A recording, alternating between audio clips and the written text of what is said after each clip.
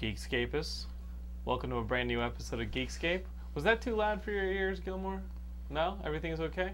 Brian Gilmore is back this week over here, running the camera. And this is Geekscape, your favorite movies, video games, and comic book podcast, where I, Jonathan London, talk to a guest, in this instance, William Bibbiani. Hello! How was that, Gilmore? About the latest movies, video games, and comics, the news and reviews. Was that whoever just bought new speakers? That's what we do. We get down and dirty on the news and reviews of movies, video games, and comics. And this is my guest expert this week, mainly because I called him yesterday and I go, listen, I'm in a wedding in Sacramento. I know I got to do a Geekscape because I just did because it's another week. Because it's another you week. Have to do but I skipped a week. I know, but yeah, you gotta get back on that horse. Yeah, I'm back on that horse, and I think the most important thing that happened this week had to have been ODST. From a geek perspective, I suppose that's the most important thing that happened this week. I'm just saying, there's probably some climate change or something. Nothing happened. Okay. And so you being the experienced guy in the ODST thing, I said, come on, Geekscape, share your love with the Geekscapists, talk about this game, and in the process, we will illuminate all sorts of other subjects. Have you been okay? How is your campaign for a repeat of Best Geekscape Co-Host going? Well, we're still in the fundraising stage. Mm-hmm. So if you want to check out my PayPal account, you just hit me up at the Geekscape forums under Biblioteca. But we accept, I think anything over $5,000 is verboten for these kinds of campaigns. So anything under that, it's a great tax write-off. We're gonna blow Felicia Day out of the water this year. Partially because I don't think she's a contender right now. No, I think she did an interview, but interviews don't count. Interviews don't count. Okay, good. So I'm doing pretty well. Money is always appreciated. There you have it. Yeah. They go right into your offshore account. Yeah. So guys, that's actually coming up quick. It's now. No, Jesus. Oh shit! On my face, you're right. Yeah.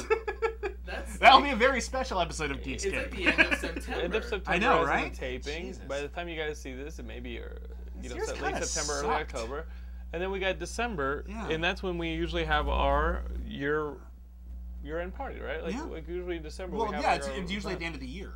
Yeah. We have our year-end party. Well, no, the reason for that is because we actually started Geekscape on Christmas of 2007. That was a Merry Christmas indeed. It was a gift to you. It was a Merry Christmas indeed. And now, no, 2006. Christmas 2006. Sniz up! That is true.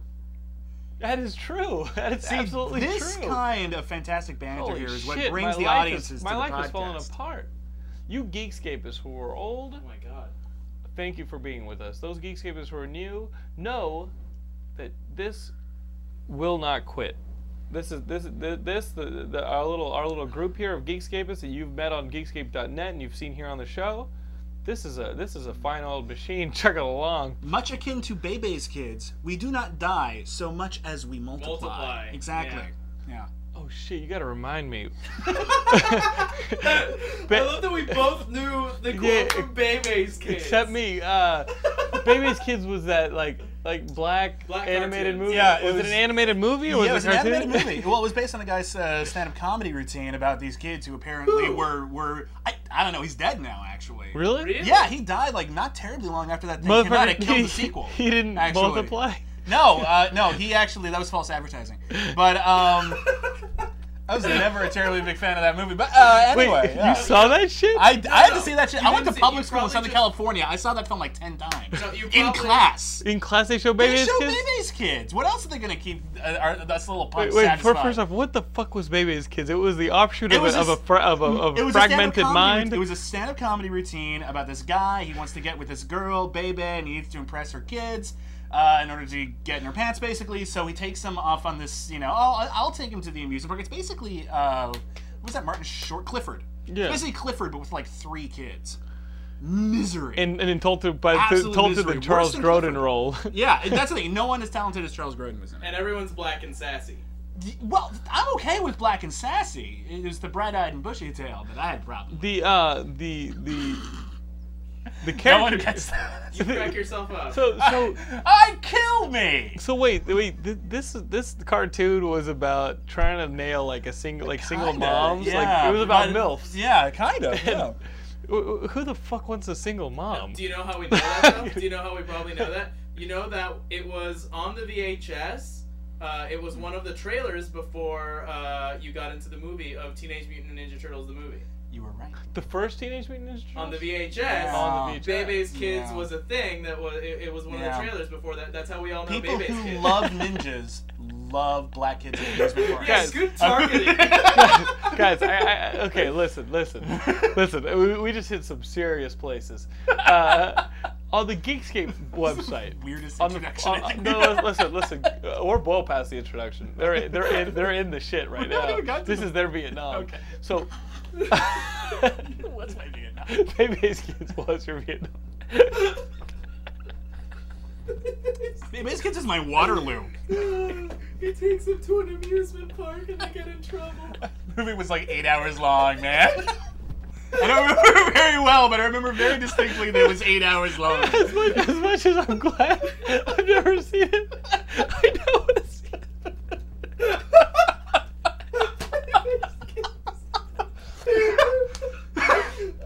I have a whole list of things I thought we could talk about on the podcast. Baby's Kids is nowhere on here. My stomach hurts. Okay, what I want to tell you guys to do. Oh god. Geekscape Go out and buy Baby's Kids. That's what we want to tell you. Shit, is that shit even on Start a DVD? movement. I know it's out somewhere. Okay, so Geekscape is what I want you to do is start a forum entry on our forums at geekscape.net. What I want you to post is some of the most memorable pre-movie VHS trailers. Oh god. Because you have them memorized. You know what I mean? Yeah, like absolutely. When you watch that watch tape over and over again, you couldn't skip the trailers. It was too much hassle to hit that. Especially the worst ones. Like I remember yeah. Paul and I on one of our famous Gauntlet movies. Yeah. There was a preview for this movie that had Karl Malone in it as a country, as like a western thing, and he had some stupid line, but then there was this one horror movie or like horror crime movie where there's this old guy and he goes, "Don't do it!" and somebody's about to hit like a bomb detonator or something like that. Great. And you always hear like remember those shitty ass previews before the VHSs. What are some of the more memorable? Well, my ones for you? favorite one ever, and besides Baby's Kids, my favorite one ever was in front of Evil Dead 2, which was constantly rented from my local Blockbuster by me. Was a preview for Crippled Masters. Oh, that remember movie Crippled Masters? That trailer I owned is it in college. amazing. I never saw the movie. I just saw the trailer. The trailer is because weirdly exploitative and yet also kind of not. It's a kung fu movie where one of the kung fu guys has lost. It doesn't have legs. Doesn't have legs at all. One of the kung fu guys has no, he has like an arm. He has like an arm, but it's like this big. Come on, but it still uses it. That's a chicken wing. But he uses it. No, he actually flips like a thing around that. Well, here's the deal. Watching the movie, and by the way, this is not like one-armed swordsman where the guy's arm is obviously tucked behind it. These people are genuinely, what's the word I'm looking for? So in college we had this movie, and Kevin McCaffrey and I watched it like nonstop. It was actually painful to watch. The storyline is that these two kung fu guys get so damn good at kung fu that the emperor actually gets, or the shogun or whoever, gets freaked out by their power and has them crippled, right? Yeah. One guy gets his arms cut off, the other person has the acid poured on their legs, whatever. They then team up to get their revenge, and he's like flipping the bow staff on his chicken wing, and they do like Transformer combination moves. Oh yeah, where like that was the shit. Like the guy with the legs will have to do with the arms, like no arms, like jump on them, and they'll do like combos where they team up like Voltron and they do different combos and shit like that. That's good stuff. Pretty good. Gilmore, you're looking at the Freak mic. the Mighty, the kung fu film. Where do you want this to go? Can you just take it off your shirt? There you go. Where do you want it to go? I just hold it like this the whole time. Where do you want? Oh my god, that's amazing. Where do you want the mic? This is good? That's amazing. Why don't we just have a mic stand? We're just gonna be sitting here. Gilmore, where do you want the mic to go? He wants it to go right here, apparently. I think I've just solved all our problems. No, come on. Bibbiani's gonna hold the mic. Higher. Okay. Higher, like it was earlier when you told me. Can you take right here? me higher? Right there? Can't do that. That's fine. Oh, is it a little rub-a-dub now? Or what? Kiss up or what? There was a little rubber dub, but I think we're good. Okay. Okay, good. So, guys, I did not see Surrogates. I didn't see Surrogates. I think I'm gonna see this movie though. Either that or Pandorum. I'll see one of those before yeah, next episode. they look cute. And then Zombieland comes out. Zombieland's coming out. I read the script for Zombieland like a while ago. It is so good. People ask me what happened to our Zombieland walk. Dude, that kind of got unceremoniously. Listen, what happened is Ryan and I met with the guys. It sounded like they excited, and then Ryan was supposed to come back in town. And he did, but the meeting never materialized. So he flew back to Seattle from Seattle for a meeting that never happened. The whole time it felt like they wanted, like, I don't know, like we first had to work on the budget. Then they wanted to know what the event was going to be, and the whole time we kept trying to redefine this event. Mm-hmm. The clock is ticking. Ryan and I really, our hearts weren't so much into doing a zombie walk for zombie walk's sake, and it was more in really going for the world record, like really making something that would get a lot of press. Sure. Which I thought was I thought that was what the event was for. Get a lot of press for the movie. Yeah. Right. And that would be good. And it just never really came together. Like the communication was never there. I think they wanted to do something else, and then I think this week they have organized actual like preview screenings in different cities with zombie walks that just won't be as big, but they're just in different cities. And so it'll make the local news once in a while. Is basically what they're going to achieve. We wanted something that like we wanted something huge. We wanted something that like literally like a shitload of zombies walking through Hollywood. Yeah.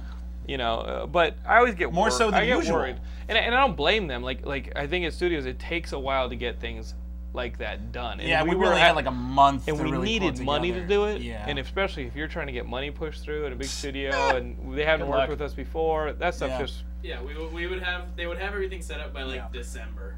Yeah, the conversation really needed to start at the beginning of the summer. Yeah. Yeah, even that. It was a nice idea. It's a tragedy that it fell through, but they were nice about it. Yeah, sure. No one's harboring any animosity here. No. It's just unfortunate. Sorry. Let's move on. We're looking for that movie. I'm actually. Have you heard anything about Surrogates? Is it supposed to be any good? I actually have heard some unfortunate things about Surrogates. Yeah, because I read the book and the book was really. What about Pandorum? Well, Ben Dunn said it was okay. So. Oh yeah, dude, Ben Dunn, who owns like what was the shit on his fucking like? Oh, God, he let me borrow some of that crap. God, I can't. What was the one thing we made fun of him the most for? Like who the fuck buys that? Yeah. I forget. You guys remember? Alpha Dog. Who the fuck went and bought Alpha Dog? Justin Timberlake's family. Yeah. I was thinking about Alpha Dog today. Oh, God. You were? Yeah. You were the one? Yeah, because in the scene where the little kid jumps out his window or escapes, there's a Drive-Thru Records poster on the wall, and I was like, wait, those bands weren't on Drive-Thru when this movie was supposed to have taken place. Yeah. Like, the art direction did do a whole good job of but you know what? Here's the thing. I haven't seen Alpha Dog, but I can say with absolute confidence that if you want to see a movie in which Justin Timberlake plays a talking dog, you should see Alpha Dog. So let's just cut him some slack, because who wouldn't I think the best thing that came out of Alpha Dog was Graham Douglas, who you guys know. Graham Douglas's impersonation of Justin Timberlake goes, he's got his brother hostage till Johnny gets paid, which is really just from the trailer. Okay. So one day you guys are going to be checking out a video and see the trailer, and that might be your entry on the Geekscape forums for shitty trailers before movies. Yeah. My favorite also is, my name is Domino Javi. I'm a bounty hunter. Oh, actually, and here's not only was the trailer bad, but the movie was actually an accurate portrayal of the movie. They both sucked. So now you're just talking parts from trailers that you remember for no reason. Well, let's talk about a trailer that came out this week, and it just came out now. That we're all... Finally, we're going to talk about something that happened. No. Hey. Baby's Kids happened. Okay. Baby's Kids happened to a lot of us. Okay. A Nightmare on Elm Street. Okay? Remake. Mm-hmm. We're all somewhat ambiguous. But Jackie Earle Haley has been cast as Freddy Krueger, and that's kind of cool. And Sam Bayer, who directed a lot of the Green Day and My Chemical Romance videos. Yeah. He's getting his first feature. Right. So anyway, the trailer is out now. And he did a Timberlake video. With Scarlett Johansson in it. Oh God, no, that was Nick Cassavetes. Oh, the director. You're right. Yeah. Point. Yes. Sam Bayer did a different one. Anyway, so you saw the trailer. What did you think of the long-awaited trailer to A Nightmare Before Elm Street? Okay, I think it's cool. I think it's cool how the trailer starts out, right? Yeah, no, it's fun. A bunch of cars chasing Krueger. Yeah, that's kind of neat. Actually, and he's even protesting his innocence, which is an interesting play of making him sympathetic. Which he wasn't really before. No matter, I mean, Jason's always had some level of sympathy to him because he was just a poor kid who got screwed up. You can say a retard. But no, but he was just, you know. Right. Anyway. Now you've got this guy, Jack Earl Haley, playing Krueger, running away from these cars. The cars turn out to be parents. They're yelling Krueger. You know who it is. And they lock him in this place and they light it on fire. And everything's awesome. You know and the then while he's like, oh no, there's a fire. I better take off my coat and show this sweater before no one knows it's me. You see the Freddy Krueger sweater. Yeah. The one thing that's weird is seeing the Nancy and Tina and What's those weird characters is that back. all the kills that we see in the trailer, well, I think almost all of them are from the original. Yes, Tina is in her bed. Tina is in her bed. There's a scene in the bathtub with Nancy and the glove. And I'm like, how much of a remake do we need to see? Because if there's one thing that we know scares audiences, it's familiarity. Yeah, that's what got me not excited about this. That's a little concerning, As nice as it looked, it's not exciting to see and you know what's a movie we've already seen before. I've seen a lot of these Platinum Dunes remakes and a lot of the films that are trying to play off the success of the Platinum Dunes remake. Have you noticed that they appear to have the same cinematography? Yes. Does that bug anyone else? Because again, familiarity breeds a lot of contempt. And they seem to have the same. About the unexpected. They seem to have the same sound library for the trailer editing with that little low hum. Texas Chainsaw started the Texas Chainsaw Massacre remake has a lot to answer for. It even went as far as the Transformers trailer. Transformers 2, and now you hear it, and it's just like, dude, stop with the over sound editing on trailers. It's a little, Are you covering up for the fact that you lack a story? Because the movies are telling us, yes. I mean, those are evidence of the fact that maybe you're covering for a lack of story. The one thing that may be a little weird is you do get a glimpse of Krueger's, once he's burned, face. Yeah. Looks like Pumpkinhead wearing a hat. He's got a Pumpkinhead mouth. You know, here's the thing. You know what I'm saying, though, right? I do. I kind of like. Looks like a burn victim. He does. He looks more like Freddy Krueger from the first film, actually, which I think is kind of interesting, as opposed to the over-stylized kind of brain face thing he has going for most of the sequels. So I'm kind of cool with that. I think it's a slightly creepier thing about it. So I'm cautiously optimistic, but the thing is, unlike the Friday the 13th remake, which I kind of liked because it was that movie was dull. Well, here's the thing. I at least liked it because I watched a lot of the original ones, and they're so all over the place. And this one at least focused everything into, hey, there's actually a story now, and it's pretty clean. It works pretty well. There's a couple of decent kills. I was fine with it. There was never much expected from it anyway. Nightmare on Elm Street still works great. Right. The original Nightmare on Elm Street still plays great to an audience. So. Well, Laura and I went to see it in the theater when it was released on DVD, and they did one of those things where they put it in theaters for one night. Yeah, it was cool. Yeah, it plays. I mean, some of the gags, like when his arms some of the special effects are a little creaky, but you know, even then, it has kind of a dreamlike quality. Right. All right, let's move on. Let's move on to. I like this. I like Bibbiani. Yes, I'm slowly taking over the show. So David Cronenberg is remaking David Cronenberg's The Fly, in and of itself a remake. Someone had to change that man's work. I guess so. Yeah. Now, did you ever see that scene in Scanners where the guy's head explodes? Yeah. That's what happened to me when I heard this. It took me a long time to pick up all those pieces. I did the classic Picard face palm. That's how he went bald. You know?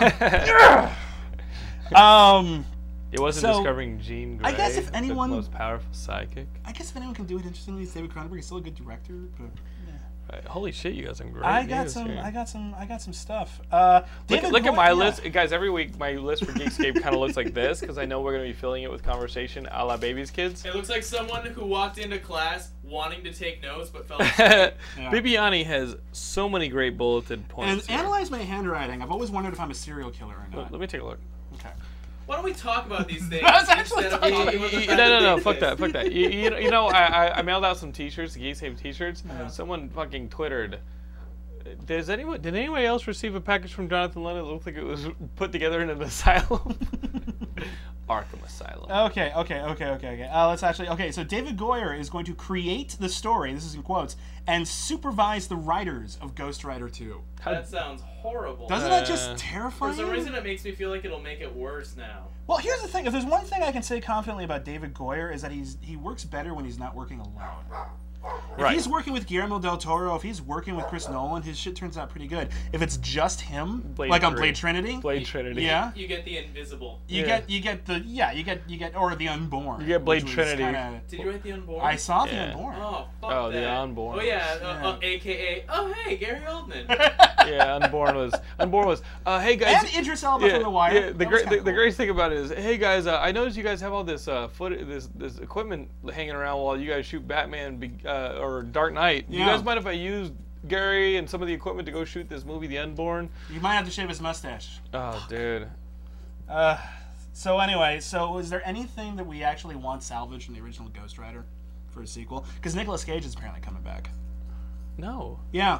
Does anyone? Can we? It's not too late. The character design, but they're not going to change the character design. I like how they made it. I like how they made Blackheart into like a emo kid. Yeah. Yeah. Well, dude, he's from hell. What do you want? I like how every single he has to destroy the 3 greatest elementals of all time. How could he possibly defeat the water demon? Gonna use the chain. How could he possibly defeat the air demon? I'm gonna use the chain. How is he gonna defeat the rock demon? Gonna use the chain. And scene. Good old Rock. Woo! Nothing beats that. It's a shitty character. It's Ghost Rider's not a cool. No, he's not. He's based solely on iconography. He has no substance. Yeah, which might make this great for David Goyer, because he made Blade popular. Right. Think about it. Okay, so Justin Lin is going to direct the Highlander remake. Yeah, I mean, you know what? You can say that, but I think Justin Lin does a pretty good job of doing just what he needs to do with like Tokyo Drift and Fast and Furious. Well, I hated Fast and the Furious. I didn't hate it. It did what it needed to do. Tokyo Drift is okay. I like Tokyo Drift. I'm all for. Fast and the Furious was just. I think it was probably just a script. The script was just. Think about the Highlander he's going to bring us. No, I think Highlander is a good idea for a remake because I felt like it never achieved its full potential anyway. One of the things I always rejected, even when I was a kid watching Highlander, is the idea that I'm immortal. The only way us immortals can kill each other is by chopping each other's heads off, and we've all kind of agreed that we're going to do that through swordplay. I really should be a better sword fighter by now. Really, 6 hours a day, man. Yeah. If you can't afford to work out 6 hours a day, you don't deserve to be mortal. Right. Okay. You just want to fucking strangle that guy over there? Yeah. Okay, and according to Production Weekly, the Let the Right One In remake, yet another design. You haven't heard about this? No. Like the guy who directed Cloverfield is directing the remake to Let the Right One In. Yeah. It was gonna be called Let Me In, which actually apparently is the original title of the book. Which is the. In its defense. Yeah, so in its defense, it wasn't bad. But they've recently changed the name, and apparently the name, according to Production Weekly, the new name of the Let the Right One In remake is Fishhead. I'll go see that. What the hell? Does he make it about the Innsmouth folk? Well, Gilmore's like acting like he just got his childhood raped. Yeah. Funny side note, that's what they called him throughout. Okay, let's talk about a movie we at least one of us actually saw. I just saw a documentary this week. You're a fish head. Yeah, it's roly poly. I saw a documentary this week called We Live in Public. What the hell is that? We Live in Public is a documentary about internet.com mogul Josh Harris. And Josh Harris, Gilmore was talking about, Josh Harris is pretty much the guy who made his millions off of saying, hey, you know what we can use with the internet? We can build statistics for marketing purposes.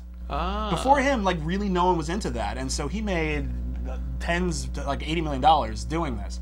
And he also invented the first internet television station called Pseudo, not around anymore, but it was kind of a pioneer. And then he took his money, and this is what the real documentary is about. He took his money and he did a couple of really wacko social experiments. He created. Wait. Give the Geekscape as a time frame. What years were these? This was because we've been on the internet. Okay, the main bulk of it. His major success was between '93 and 2000. Okay. They have a lot of footage in the documentary of him being interviewed on 60 Minutes as one of the .com millionaires to watch. And when the .com bottom fell through, he was one of the people who sucked down with it, and now he's no one. He has he's actually living in Africa with a peasant village. Holy shit. Yeah. But there was a time when he was this crazy mad scientist millionaire, and he created the social experiment called Quiet. And Quiet was a hotel that he put in the basement of a large New York building in New York City. And the idea of Quiet was, if you live in Quiet, your room and board is paid for. All your food is paid for. All your booze is paid for. Anything you want, yours. But you are agreeing to the following things. 1, once you are in quiet, you cannot leave. 2, every single thing you do, from sleeping to talking to pooing to having sex, everything is videotaped. Every single thing you do that is videotaped, i.e. everything, can be viewed by anyone else in the hotel. You have absolutely no right to these tapes. They are owned by Joshua Harris. And while you are there, you agree to submit to harsh interrogation. Wait, what? Yeah. The idea was that his... Sounds like Geekscape. It is. This is actually where we're leading Geekscape. But that was his idea, was that this is where the... Sounds like my sleepover. This is where communications technology is going. Everything we do on the internet in some way is TV. tracked. Yeah. Everything we do is tracked in some way. Every time we click on a website, hey, this website is successful, we'll throw more money at it. So everything we do is being looked at. And so it was basically this worst case scenario vision of the future in which we willfully give up our privacy because we think it would be neat. Because we see like a personal gain in that in terms of like being famous, or oh, isn't it cool to be a provocateur, and so on and so forth. And then when that was busted, as someone called it in as a doomsday cult because they had a large supply of automatic weapons. And people were going into this. People were choosing to go into this. It was, some people still speak very highly of it. Some people think it was a nightmare, of course, but that's very interesting. Another thing he did, and you may remember this, he and his girlfriend decided to film everything they did in their apartment, 24 hours a day, 7 days a week, and live their lives in some respects via audience feedback. This was called We Live in Public, and it lasted for, I want to say 6 months, something like that. Okay. But it's basically, yeah, and it was the idea was that, you know, yeah, every single thing they did from again, eating, talking, having sex, going to the bathroom, there was a camera in the cat's litter box, was monitored 24/7, and then there was footage, interesting footage there of like how this affected their relationship. They'd have a fight. They'd have this really horrible fight, and then as soon as like his girlfriend left, he's like, "Yeah, screw you too," and then immediately checking to see what everyone thought of the fight. Oh, we got to do this to you, really, Gilmore. You're just a hamster in a cage anyway. Yeah. No, anyway, it'd be like their Tamagotchi. What if they told you not to eat? You'd have to not eat. That's true. So anyway, it's an interesting documentary. It's called We Live in Public. Right. It's directed by Andy Timiner, who is actually in the hotel with Joshua Harris. Oh wow. It's interesting. It's in limited release, but totally worth checking out, even if you have to find it like on DVD when it comes out. It exposed me to some interesting ideas about where we're going. Yeah, why'd you go see it? You were just interested? A friend of mine I heard about it on the radio. And just dragged me to it, and I was like, oh, okay, whatever. I ended up being exposed to some neat ideas. I don't agree with all of them, but it was a good talking piece. But do you agree that we should set that kind of thing up with Gilmore? I would love to see Gilmore and his girlfriend 24 hours a day, 7 days a week. No, well, we're going to vote that... Oh, just Gilmore? I don't care. You know, Who wants to see me poop, masturbate, and go to work? That's like all I do. Hey, I don't have to watch you. I don't have to watch you 24 hours a day. You just have to be there. That's fine. Yeah. What do you think the Truman Show was about? It's just Gilmore like refreshing the Geekscape forums. Oh, fuck you, Satori. It's like writing something. With one hand, like it's GoldenEye. Oh God. Okay, let's move on to some television. I like this. Yeah, isn't this nice? Guys, he's the guest this week. I can get used to this. Chill. Oh, just don't mind if I do. Actually, wait. Back on movies. Screw this. Hold on. I want to talk about something. I just want to talk about something really. Oh shit! It said it was a. Don't mind if I. You fuck up. It's like just made you. There is actually something else we need to talk about. Something major. Something we've been. Put it on. What the fuck? I'm not gonna say anything. Anyway, something we've all been anticipating for decades now. They finally caught Roman Polanski. They cannot catch Osama bin Laden, but it took them 30 years to catch Roman Polanski, who's been living in public in France. Right. And they caught him in Zurich. And this is what's weird. And you know what? Call me naive. Call me insensitive, if you will. But I thought that Switzerland would be a safer place for Polish Jews on the run. Yeah. Maybe that's me. But, yeah. That's the only reason I bring it up, because I thought that was kind of funny. Listen. Thank you.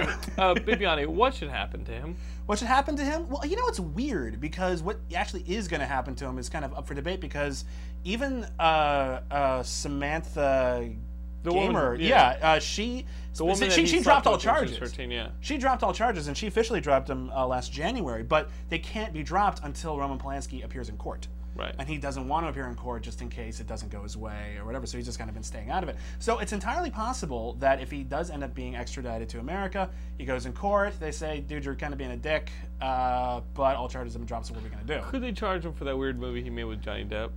The Ninth Gate? Yeah. They should. Yeah. Or the climax was the climax. Here's what bothered me about The Ninth Gate. The Ninth Gate is a movie about Johnny Depp. He's a rare book dealer, and he's trying to find these books which basically contain demonic rites. He's trying to find the Necronomicon, only it's not called the Necronomicon. So it's about trying to find like 9 copies of this ancient mystical text, which may or may not be able to bring about the end of the world. So it's huge tomes, right? And it turns out at the end of the movie, and not a huge spoiler, at the end of the movie, out of these huge tomes, the only thing that matters are 9 illustrations. Does that piss anyone else off? I mean, I realize it's a visual medium, but come on, There's really? a picture of a goat. It's just There you go, kids. it's the pictures are what's Look at the important. pictures. Yeah, that's all that matters.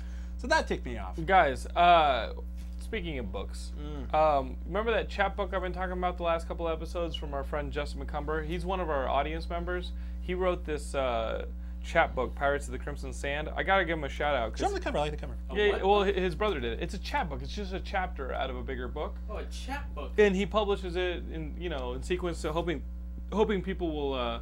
I can just put the graphic up. Or you can do that. But this way you can have it fly out of the cover towards the screen. Star wipe. His brother is doing this, did this cover, but he wrote this story. It's called Pirates of the Crimson Sand. We've talked about it before. You can go to justinmccumber.com to get a copy, and I think they're 99 cents. And I read the whole thing, and it is about this girl. She's a pirate, and her girl. Yeah. Nice. Well, it's like sci-fi. It's a little bit like if you guys. Hence the girl pirate. If you guys like it's science fiction. It never exists. If you guys like stuff like Serenity, where it's sort of this sci-fi pirate world, you guys will like this. Justin does a really good job of doing what a lot of really good, I think, science fiction writers do, is create their own language for the world. Yeah. Their own rules for the world, but something that but you have to also follow get. those rules Yeah, as a trick, right? and you get it. And so again, like you know how Serenity had its own voice, Firefly had its own voice. Yeah. Everybody had their own language. Yeah. He's got that going on here. Cool. I really liked it, like when Stephen King would write a fantasy book. Like Dark Tower or Eye of the Dragon, like everything would have their own book. Everything would have its own way of speaking. Yeah. This is a story about this girl. She's inherited the ship and the crew from her father, who's passed away. Okay. And she has to pull off a really big score as a pirate to get medication for her younger brother. Oh, so it's about the healthcare system. It's a little bit about the healthcare system. That's nice. I like that. It's topical. I totally enjoyed it. And justinmccumber.com. I won't stop plugging it because he's a Geekscapist. If you Geekscapists have anything you guys want to send to us, we'd love to see it. Well, yeah. I mean, did you listen to that Red Road Traveler CD that our buddy Tommy Jenkins sent us? Red Road Travelers? That's some good music. I mean, as far as blues music goes, do you think that or Steven Seagal? You love that over Steven Seagal. Yeah, I mean, you know what? I put that on my iPod every now and then. The blues music comes in right when I'm needing some blues music. I'm into it. Some good stuff on there. Yeah. So, book I'd like to plug while we're plugging is a new book from Dark Horse Comics called Beasts of Burden from Evan Milk and Cheese Dorkin and Jill Sandman Thompson. Milk and Cheese was shit. Yeah, Did you Milk like and Cheese. He also did that great but very short-lived Marvel Comics series of Bill and Ted's Excellent Adventures. Yeah. Anyway, Beasts of Burden is actually, I was unfamiliar with this, but apparently it was based on some shorts they had done for some Dark Horse anthologies. But basically, it is about a group, it's a beautifully painted book. It's about a group of dogs in a small town called Burden Hill, and they investigate supernatural mysteries. Oh my god, I'm sold. Yeah, basically. I'm not even going to borrow your copy, I'm going to get my own. You should. Is it anthropomorphic, or are they all like on? No, they're all dogs. They're all, there's it's like Look. We Three, the way they're characterized. They're it's really kind of beautiful. Yeah, it's basically Bunnicula meets Fringe, I think would be the way I'd describe crap. it. But yeah, it's spectacularly well characterized. I love Jill Thompson's artwork. She actually won an Eisner for one of the shorts she did several years ago.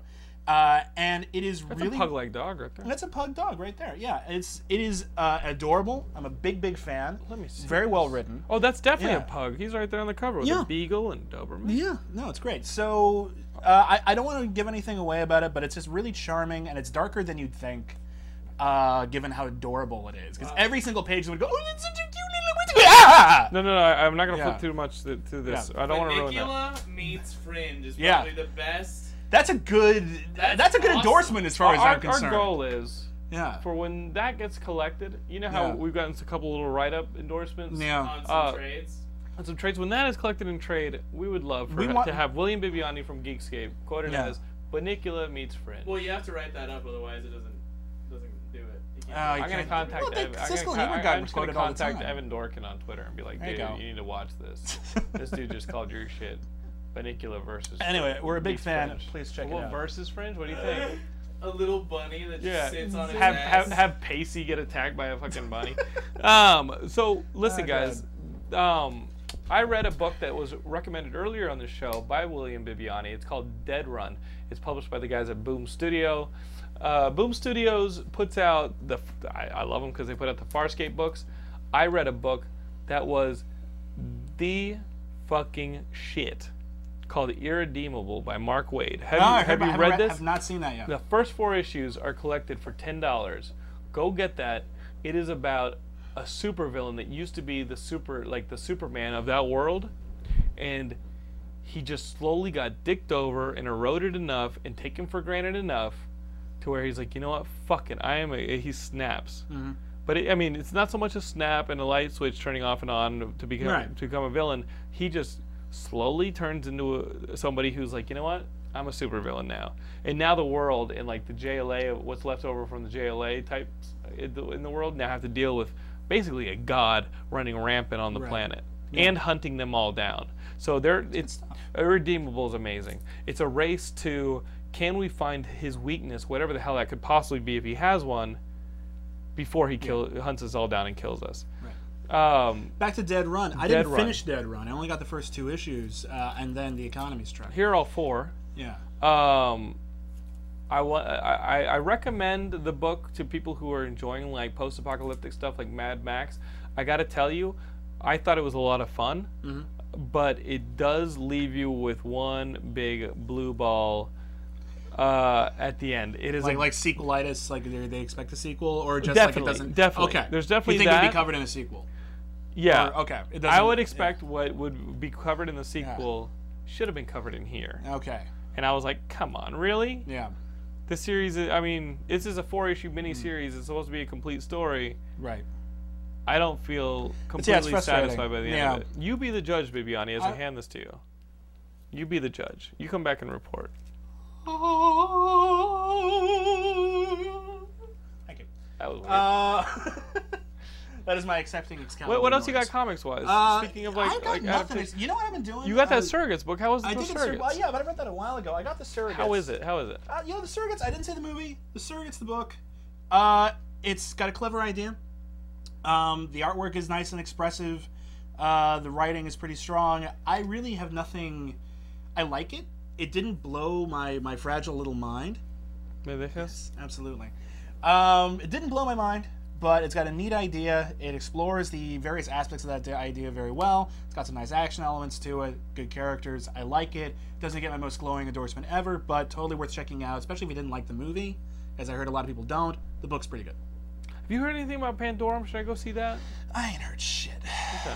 I ain't heard. Just thinking about the movies to go see for you guys. Like, if Surrogates is no good, I don't want to go see that. Maybe I just saw Dennis Quaid, and I'm like, no thanks. Oh, come on, man. When did that happen? When did that happen? That Dennis Quaid became the guy whose movies you avoid. Exactly. What was the movie? An enemy fucking mind. No, I want to know. I want to know. What was the movie? What was the last movie that you saw Dennis Quaid that you're like, you know what? Fuck this shit. I'm out. The first one where the Rookie. The Rookie was the shit. The one where I had it with Dennis Quaid was In Good Company. Oh, that'll do it. Yeah. Yeah. Fair enough. The movie's alright. Fair enough. They're not like G.I. Joe. Yeah. Oh yeah, I don't blame him for that though. I think on this show we all know that I do not like G.I. Joe. I didn't like I thought G.I. Joe too. I thought it sucked. So guys, speaking of books that Bibbiani and I have both read. Yeah. Here we go. Yeah. This was recommended to me by not just Bibbiani, but my good friend Ron Richards over at iFanboy. We were talking, and I asked him how this was. This is Darwyn Cooke's adaptation of Richard Stark's Parker, the Hunter. Yeah. And the whole story here is it's a Donald Westlake character. Right. Donald Westlake was one of these pulp crime writers, and he recently died. Before he saw a publication of Darwyn Cooke's work, he was very careful about this specific character of Parker and how he didn't want the character to end up. He just wouldn't option him out as the name Parker, right? Yeah, that's the thing. You could do. There were actually at least 3 movies made based on the Parker movies. There was Get Carter. There was no. Get Carter's not one of them. No. No, it was Payback with Mel Gibson. The director's cut was pretty good. There was the John Boorman one, Point Blank, with Lee Marvin. Okay. That was pretty good. And there was another one that had.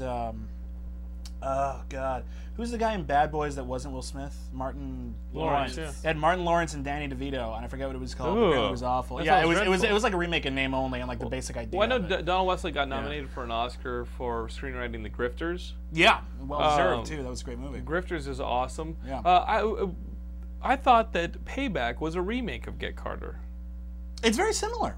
It's got a lot of similarities. No, I'm pretty sure it was a remake of Get Carter, and it's not a remake. It's not a remake of Get Carter. But I could be wrong. I was wrong before. You are. I'll be wrong again. You are.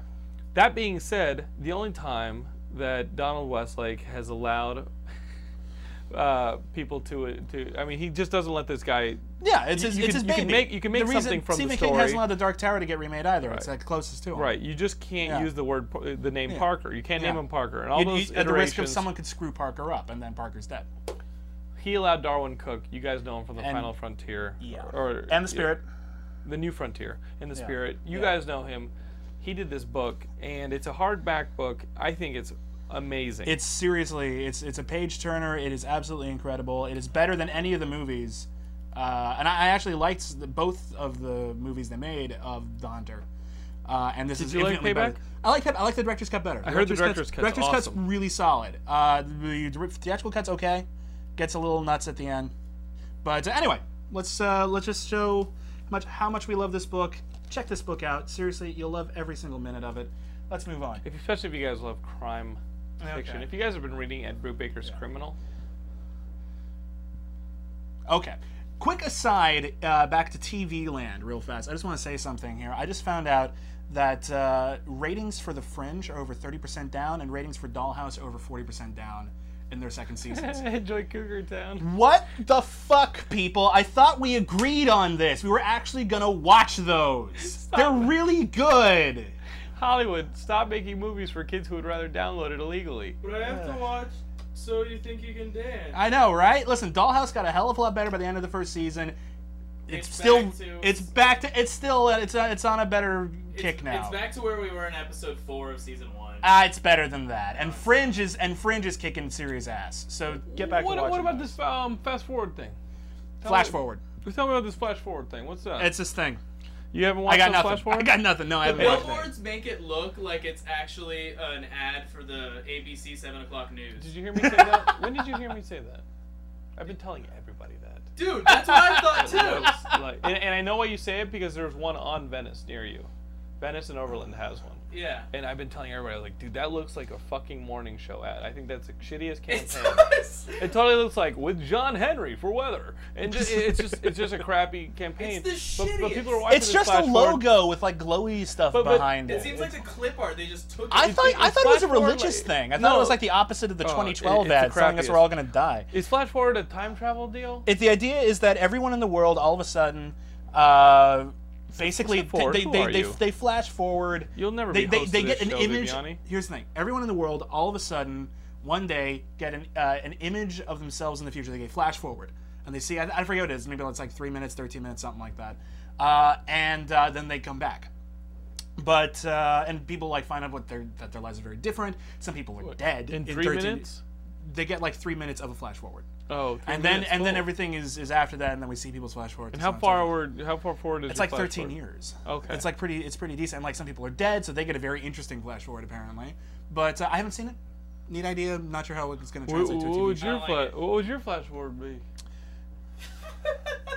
That's pretty interesting. Yeah. I think that's interesting. I think it's so lame. And maybe I'd have my aluminum I just factory. don't see how you're going to turn that into. Remember that TV show that was about like 12 people who were in like a bank robbery, and then what happened to them during the bank robbery, and then it cut to what happened to them after the bank robbery, and they're supposed to get a whole series out of that?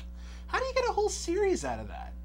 It's like a movie at best. I just don't see what we're gonna do with it. This sounds like an idea for a neat book, maybe, but I don't know. Anyway, haven't seen it. You know what's awesome? If I get a flash forward, sitting on this couch doing Geekscape for all of you. All right, it's been essentially it's exactly the same. Where you're like, oh, what's that gray hair doing? Gilmore doing the exact same thing, 100 pounds heavier. Okay, it has been a big week for video games. Big week. While we're starting on video games, I have a formal apology to make. To whom? Because the last time I was on this show, I spoke very ill of the Batman Arkham Asylum demo. And yes. I played the game, and that game is the shit. So, to everyone at Eidos, to everyone who has anything to do with Batman, I apologize. I still don't think the demo was particularly good, but the game is amazing. I have a few minor quibbles with it, but on the whole, incredible work. So, my apologies. Brutal Legend demo is out. Yeah. And we've all played this. We played through it. I played it 3 times. Oh, wow. It is really blew my. And Gilmore played it twice. It is so wonderful. Play it. You will be unable to resist buying this thing when it comes out. Support Tim Schafer because this is really wonderful stuff. That was a lot of fun, though. It was really fun. It was the Jack Blackness. You know, I like Jack Black. I don't think he's annoying. But I think it depends on the material. This game was a lot of fun. The writing was really great. Funny. The gameplay was really great. Even Psychonauts, which is one of my favorite games, has some gameplay issues, but Brutal Legend played like a dream. But I feel like there was a spoiler that the chick turns against you. Does the chick turn against you? We don't know. I don't know. But remember when you saw that montage at the end, and it looks like it had that chick coming at you all demonified? I don't know. I don't know. Possession's something that could easily that could just be like one level. You know? Yeah. Okay. You need to chill out. We don't know that. What you know the fuck, man? I liked killing that monster. Why do you want to ruin this? Hopefully, I like that. You're dead to me. I like her. Okay. Who voices her? And I don't know, but I really want to teach her of French kissing. Okay, the Wii is finally caught up with the pack and announced the price drop. It's now $199. So, if you want to play a console with 8 good games on it, you can now pay $50 less for the privilege.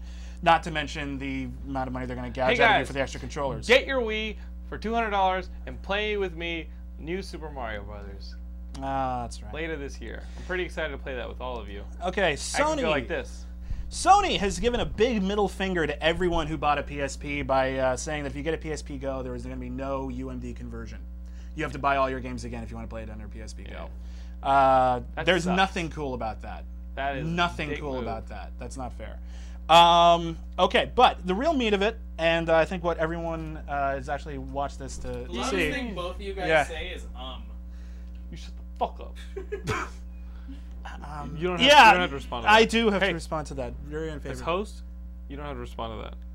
Okay? But he's our ethnic as man. the new host of Geekscape, okay. You don't have to do that. All right? Okay, this is what we all want to see. Halo ODST was released in the last week. Now, apparently thought that was kind of funny. What are you doing, Moon? There was a lot of talk when they started shifting what this was. Remember, it was supposed to be DLC. It was originally supposed to be like a 2-hour campaign with downloadable content, and it was going to be reasonably inexpensive. And then it got a little bigger, and then they decided to tack on some stuff, and now it's $60. And a lot of people are saying, "Oh, is it worth $60?" Well, let me say this.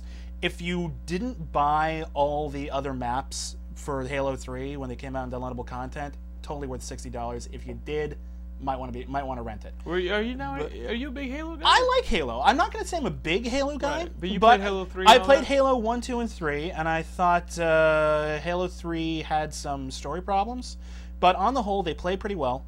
There's some unimaginative level design involved in there, but all like the AI was pretty solid for when it came out.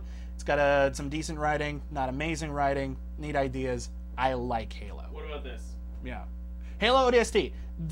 Overall, it's a thumbs up. I'm going to say this right now. Worth the $60, worth the $60, especially if you didn't already buy the map packs. Because I didn't, and I feel like I got a good deal. Now those are just multiplayer map packs. They're multiplayer map packs. Everything that's been released before is downloadable content, and some new ones, and a new firefight multiplayer mode.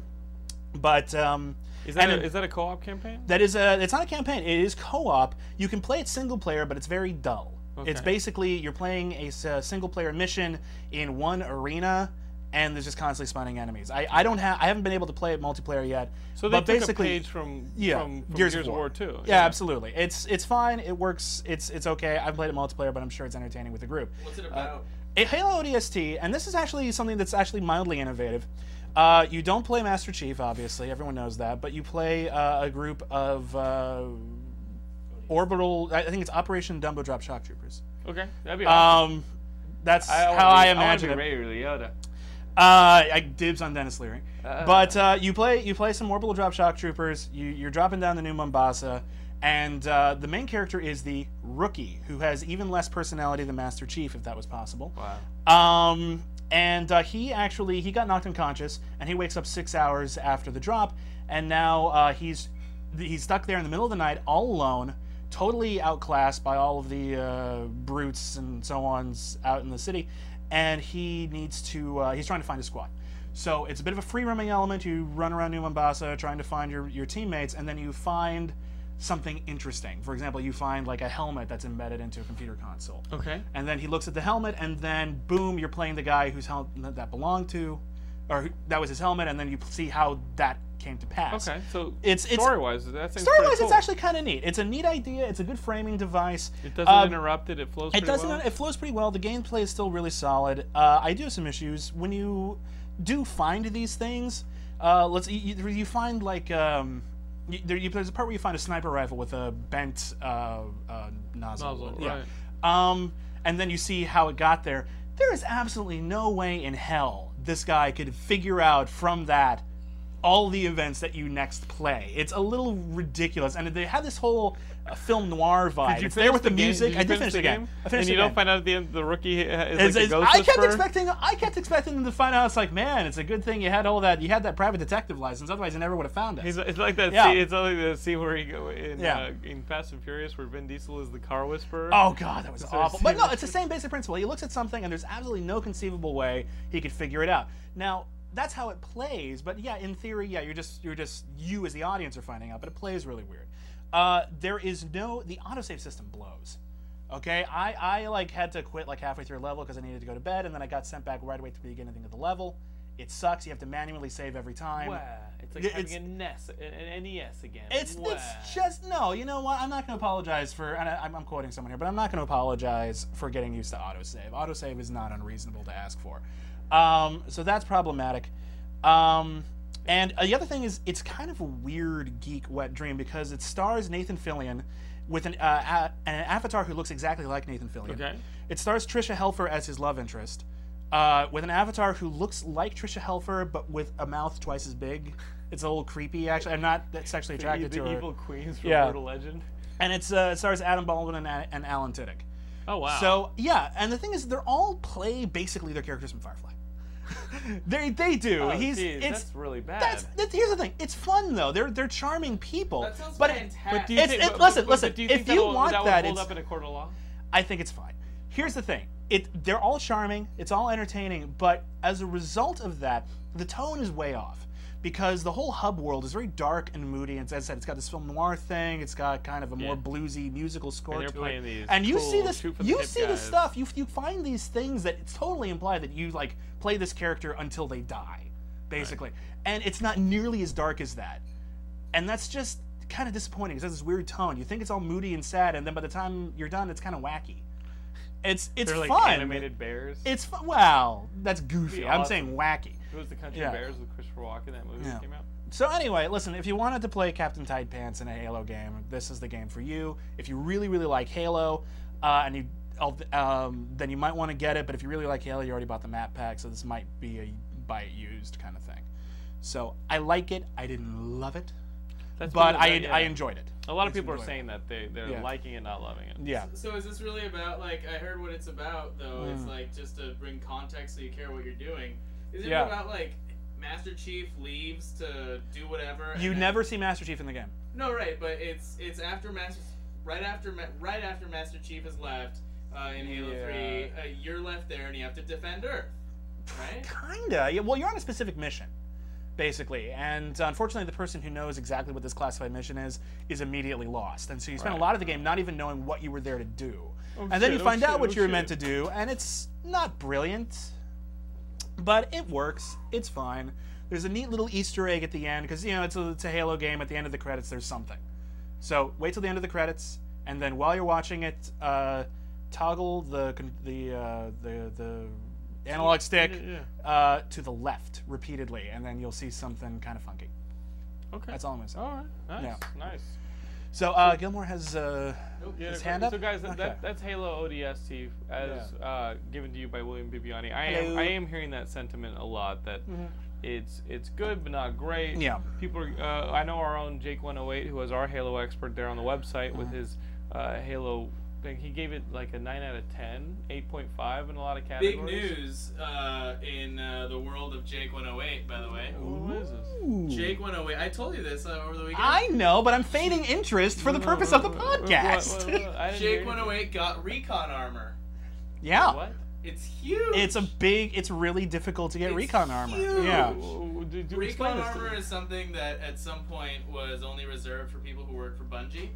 And so it was like their own little private thing, but they've now opened it. So if you complete this ridiculously difficult series of tasks, you can earn it. And last Friday, Jake 108 earned it. So the next Teabag Prevention series is going to be Road to Recon Teabag Prevention. So it's going to be essentially telling everybody tips on how to get your own recon armor. All right. So that it won't be special for anyone anymore. Jake 108. Let's get it. That's pretty cool. That's pretty cool. Because recon armor, I mean, achievements in video games in themselves are really very rarely are they that big a deal. Except for like the lawn gnome in Half-Life Episode 2. They're really not that difficult. You scared the shit out of me. But this, I thought he got Kelsey pregnant or something. I was like, I thought he was getting married. I was about to be really happy for the guy. No, he's 18 years old. Okay, I was about to be really sad for the guy. No, recon armor is more than that in his life. Yeah, okay. He basically just had a child, and he doesn't have to pay for it. Congratulations, Jake. Congratulations. That's huge. Yeah. If you guys want to read Jake's, this is our pregnancy announcement. If you guys want to hear, he ends up like babying his kids and has to go after single moms for recon armor. Yeah, it's a really tough achievement. Yeah, I'll put up with your shit at the carnival. The sequel to Baby His Kids, all grown up. Oh god. So guys, just black people. That's not politically correct at all. What about that Martin Lawrence movie where he has like a family reunion or something like that? You mean all Tyler Perry movies? No, it had Martin Lawrence and there was like Big a Mama's family. House? Was it Cookout? I don't know what it was. No. Well, Who made the potato salad starring Jaleel White? Oh, jeez. Wow. Wow. We just lost DJ Hijack's viewership. We just lost every... That's a real movie. I'm sure it is. Get the fuck out of here. I rented it. It's a real movie. Get the fuck My out favorite of here. insensitive title I've ever seen on a movie went straight to video was called Tortillas Again? And it had people on the cover doing this. And it was about this guy, like, apparently won the lottery, but then his chihuahua, and I'm not kidding, this chihuahua, like, stole it. He's, like, trying to find it. And apparently mom made tortillas again? I didn't see it. I assume it's brilliant. The star of that was like the Taco Bell Chihuahua. Basically, yeah, it was incredible. I seriously cannot... Anyone who's seen that, start a forum post. I love any... I love any synopsis that has the words, but this chihuahua. You know what? That's another forum topic we need to start up. It is like the most insensitive. So guys, you can do all that on the Geekscape website, geekscape.net. I suggest you all go and join in the bigotry. On top of that, you guys can check us out on Facebook. Just go to facebook.com, look for Geekscape, become a fan. And you can find all of us through there and become our friends too. Also, you can follow us on Twitter. I'm Jonathan London. That's basically how you find me. I'm William Bibbiani. My name is right here. I just want to make Jonathan do a little extra work on the podcast. That's all right. I put a couple titles at the end. And also on Facebook. So check me out. Check us out. Again, Geekscape.net, our good boy over here, has been doing some feature editing. You can't really tell, but he's been doing it. All right. Sometimes he puts up stuff a little early when he doesn't read the emails properly. Next week. Inside joke. We will see you guys next week with some more reviews, and of course we're going to be at Indiecade, Long Beach Comic Con. Yeah. Oh my God, the West Hollywood Book Fair. It's a busy week for us escapists. We'll see how much of Geekscape you guys get next week. We'll see you next week with more stuff.